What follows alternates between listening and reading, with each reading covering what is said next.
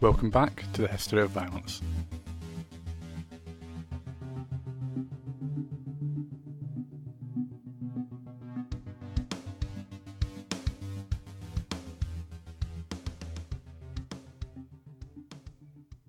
So today might be a wee bit less historical than usual.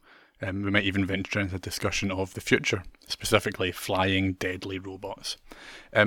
Before we start though, I just want to say it's been a really long break since the last episode. The pandemic should have given me more time to work on this, but really it was the opposite.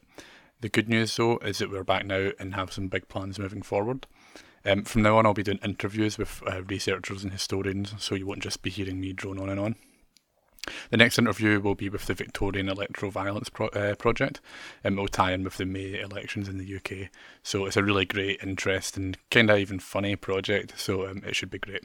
And we'll be doing monthly episodes from then on. Anyway, on with the show. So today I'm going to talk a little bit about drones and their use in warfare. The recent conflict in Nagorno-Karabakh and the ongoing use of armed drones throughout the Middle East has brought a lot of attention to this subject. A lot of the focus has been on the ethics of drones, with a lot of people speculating about the ethical implications of AI piloted killing machines.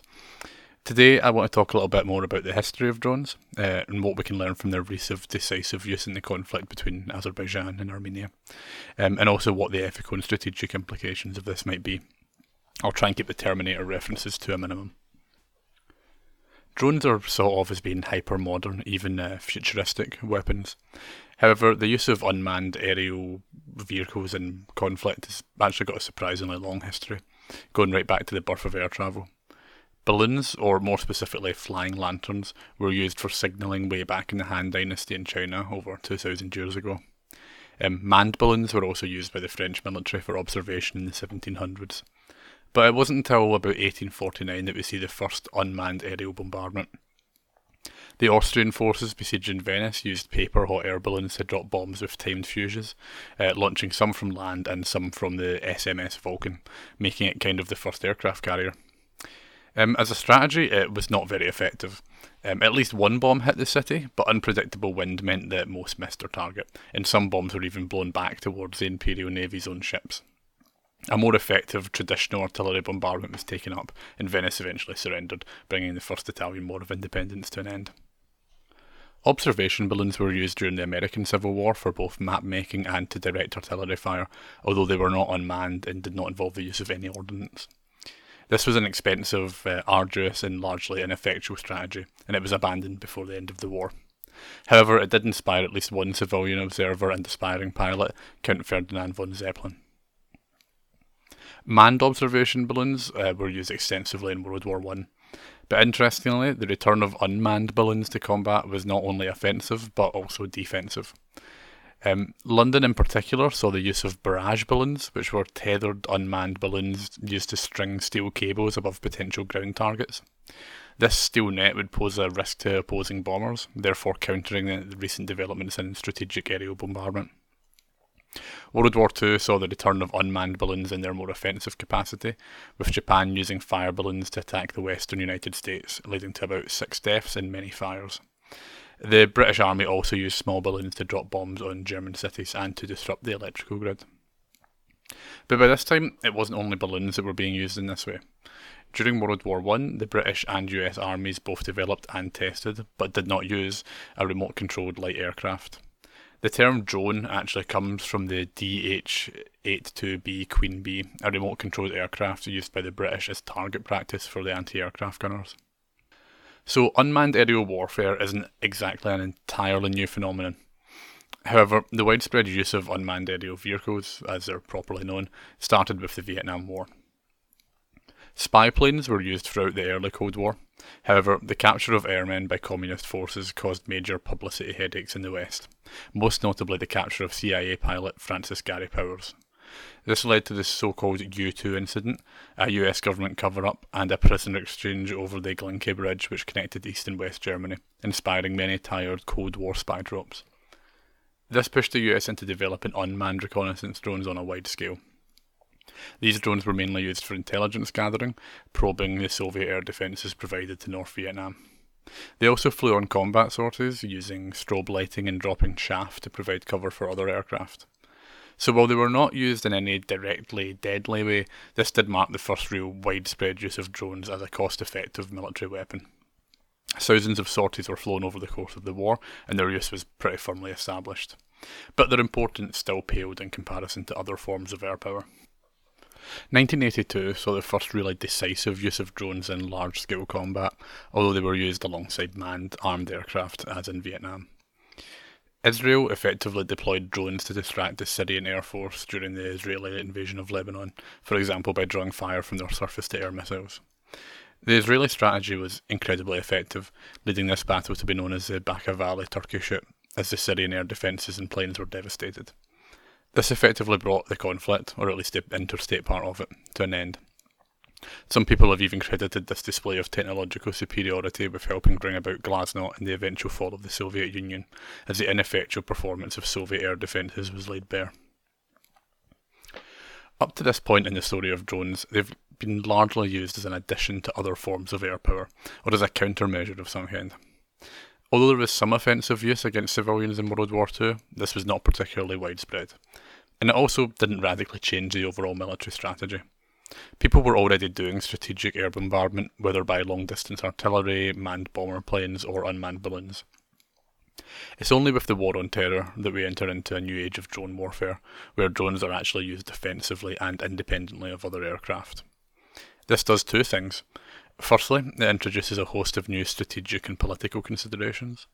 Secondly, it raises a number of profound ethical questions and creates considerable controversy. Since World War II in Vietnam, there's been an effort, especially among Western nations, to fight what is known as light footprint warfare.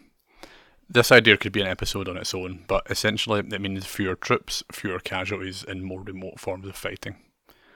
The sight of body bags was a major reason for public support for the Vietnam War collapsing, and the technological superiority of Western countries over their adversaries in the post-Cold War era meant that it's strategically feasible and politically desirable to fight wars with less troops and more technology.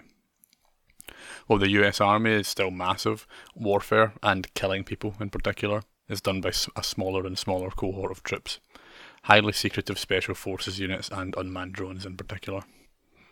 The drone war is one of the most controversial aspects of the War on Terror, throwing up an array of moral and legal issues. Since 9/11, the US has deployed weaponized drones to attack a variety of targets. Some of these are direct military targets in Iraq and Afghanistan. However, they've also been widely used in countries which the US is not at war with, against apparent terrorist targets, but without the permission of the country in which the attack takes place. So, for example, drone attacks against suspected criminals have taken place across Africa and the Middle East, and particularly in Pakistan. This breaks legal norms around declaring war and targeting civilians. While subsequent US administrations have portrayed this as part of a global war on terror, it's a huge infringement on state sovereignty to launch attacks within another country. Furthermore, the US unilaterally picks targets to attack, with no legal burden of proof that they were either guilty of specific crimes or planning an attack against America or any other country. There are also frequently cases of mistaken identity and high civilian casualties. While proponents of this drone program portray it as a low-risk, light-footprint, intelligence-led effort to kill known terrorists, it can easily be seen as one country unilaterally bombing another nation with no legal authority in order to extrajudicially assassinate civilians with no oversight and the potential for massive civilian casualties. One case that illustrates these problems is the death of Anwar Nasser al-Awlaki, the first US citizen to be killed by drones. Al-Awlaki was an alleged Al-Qaeda member, although this is disputed, who was killed by a drone strike in Yemen in 2011. While the US government portray him as being involved in the planning of terrorist attacks, there's not been any real evidence released to confirm this. He was certainly a well-known and influential Islamist preacher. He was killed alongside Samir Khan, who was a well-known Al-Qaeda propagandist. His son, who had been born in Denver, and was also of course a US citizen, was killed in a similar strike 2 weeks later. His daughter Nawa was killed in a raid several years later at the age of 8, although not by drones in that case. The US government claims that the killing of Anwar and his son were justified as a way of presenting terrorism, and it's quite possible that they were perhaps guilty of what the US accuses them of. However, it clearly sets a dangerous precedent. Murderers are still entitled to due process in the US and every other democracy, no matter how serious a crime they're accused of is. If someone is sentenced to death in America, it happens after investigation, trials, appeals, and there are certainly no civilian casualties from the execution itself. What the US drone program allows is for the president to order the death of someone anywhere in the world with no due process, no legal defence, and a high chance of collateral damage. Of course, it isn't just drones that do that. The same issues are present even if some other weapon is used, such as a manned aircraft or a special forces team. But certainly the distance of drones, the sense of remoteness, seems to make this kind of ethically dubious warfare somehow easier. Well, the US still absolutely leads the world in terms of the number of drones and the usage of them. The technology has recently been diffused to smaller countries. Iran appeared to successfully use drones to attack Saudi oil facilities in 2019, showing that even relatively unsophisticated drone technology can be used for very well planned and effective attacks. However, the high point in the use of drones came in late 2020, with the renewal of the Nagorno-Karabakh conflict between Armenia and Azerbaijan. The first Nagorno-Karabakh war broke out over an ethnic Armenian enclave within the territory of Azerbaijan in the late 80s and fizzled out again by 1994. Armenia successfully held both Nagorno-Karabakh and some strategic territory around it, leading to an uneasy ceasefire but no political settlement. Since then, the Republic of Artsakh, or Nagorno-Karabakh, has existed as a de facto independent state. Meanwhile, both sides built up military front lines around the so-called line of contact. The no man's land between both sides became, over time, the most militarised zone in Europe, according to Thomas de Waal, with large numbers of troops and installations. Meanwhile, both sides built up their militaries, with Azerbaijan in particular spending a huge amount of money. While there was periodic violence around the border, war only finally re-erupted in late 2020. And this time, drones would be vital for Azerbaijan as it tried to avenge its earlier loss. Azerbaijan purchased its drone fleet, including people to man the drones, from Israel and Turkey.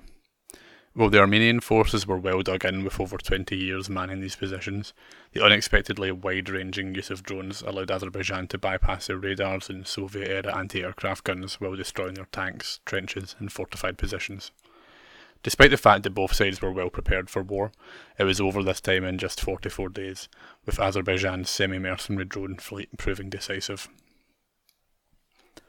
This war is already having consequences for strategic thought in the rest of the world, with reports that countries like the UK are planning to massively expand their drone fleet while reducing the number of actual infantry troops.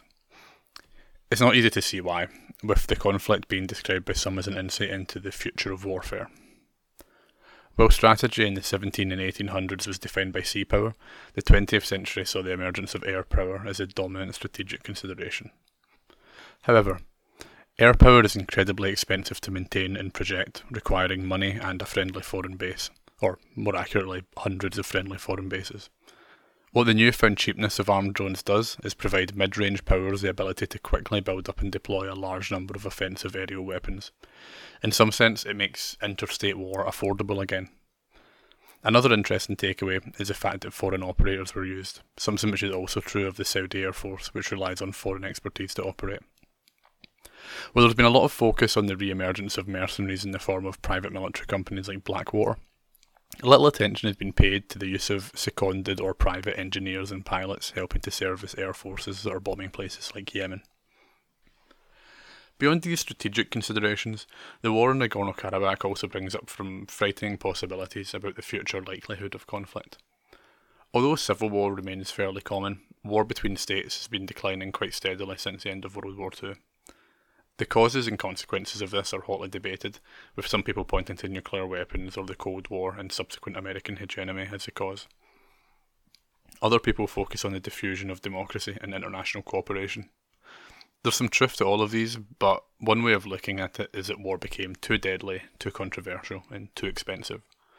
For over 20 years, Armenia and Azerbaijan had calculated that the risks of renewing war outweighed the benefits. Drones, among other things, changed that. Whether used for killing troublesome foreigners without risking your own troops or facing legal consequences, or for fighting a previously unwinnable war, drones change the calculations. Ultimately, at the strategic and political levels, what drones do is make warfare cheaper and more palatable. Going back to the capture of US pilots during the Cold War, this has often served as a way to pursue war without risking troops, and more specifically, without risking a public backlash. Now, to some extent, that sounds pretty good. If you accept the position that war is an unavoidable part of world politics, then surely it's preferable that it's cheaper and less deadly. Putting the potential problems of AI drones aside, isn't it better than trench warfare?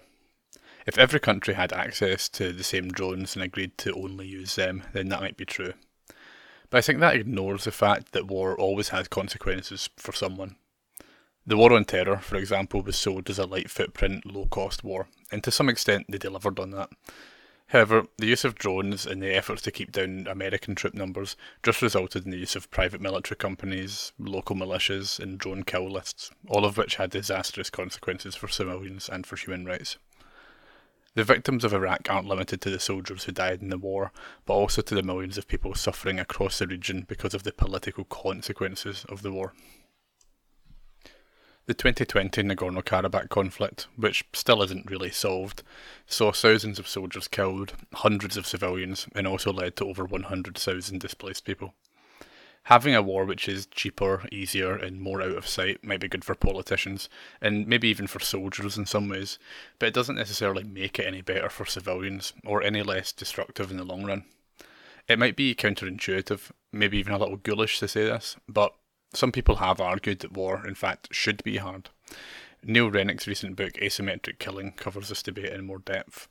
But to give my version of the argument, leaders and generals should maybe be forced to think about the consequences of sending real people to fight and die. Politicians should be prepared to look parents in the eye and justify sending their children to war. In democracies, especially, this is supposed to be a check and balance against unnecessary violence. Drones contribute to an out-of-sight, out-of-mind approach to war, which is politically expedient but ethically disastrous. So, we've not even really got into talking about artificial intelligence and drones, but to me, the scariest thing about them isn't really anything integral to them as a weapon, or even the way that they change combat as such. Rather, the biggest impact that drones might have is that they could change the way people and our leaders think about war, and in that sense make war or killing more likely. Anyway, thanks very much for listening. Next month we're going to have a really, really interesting interview, so I hope you'll come back for that. Otherwise, please share, subscribe, and get in touch. Cheers.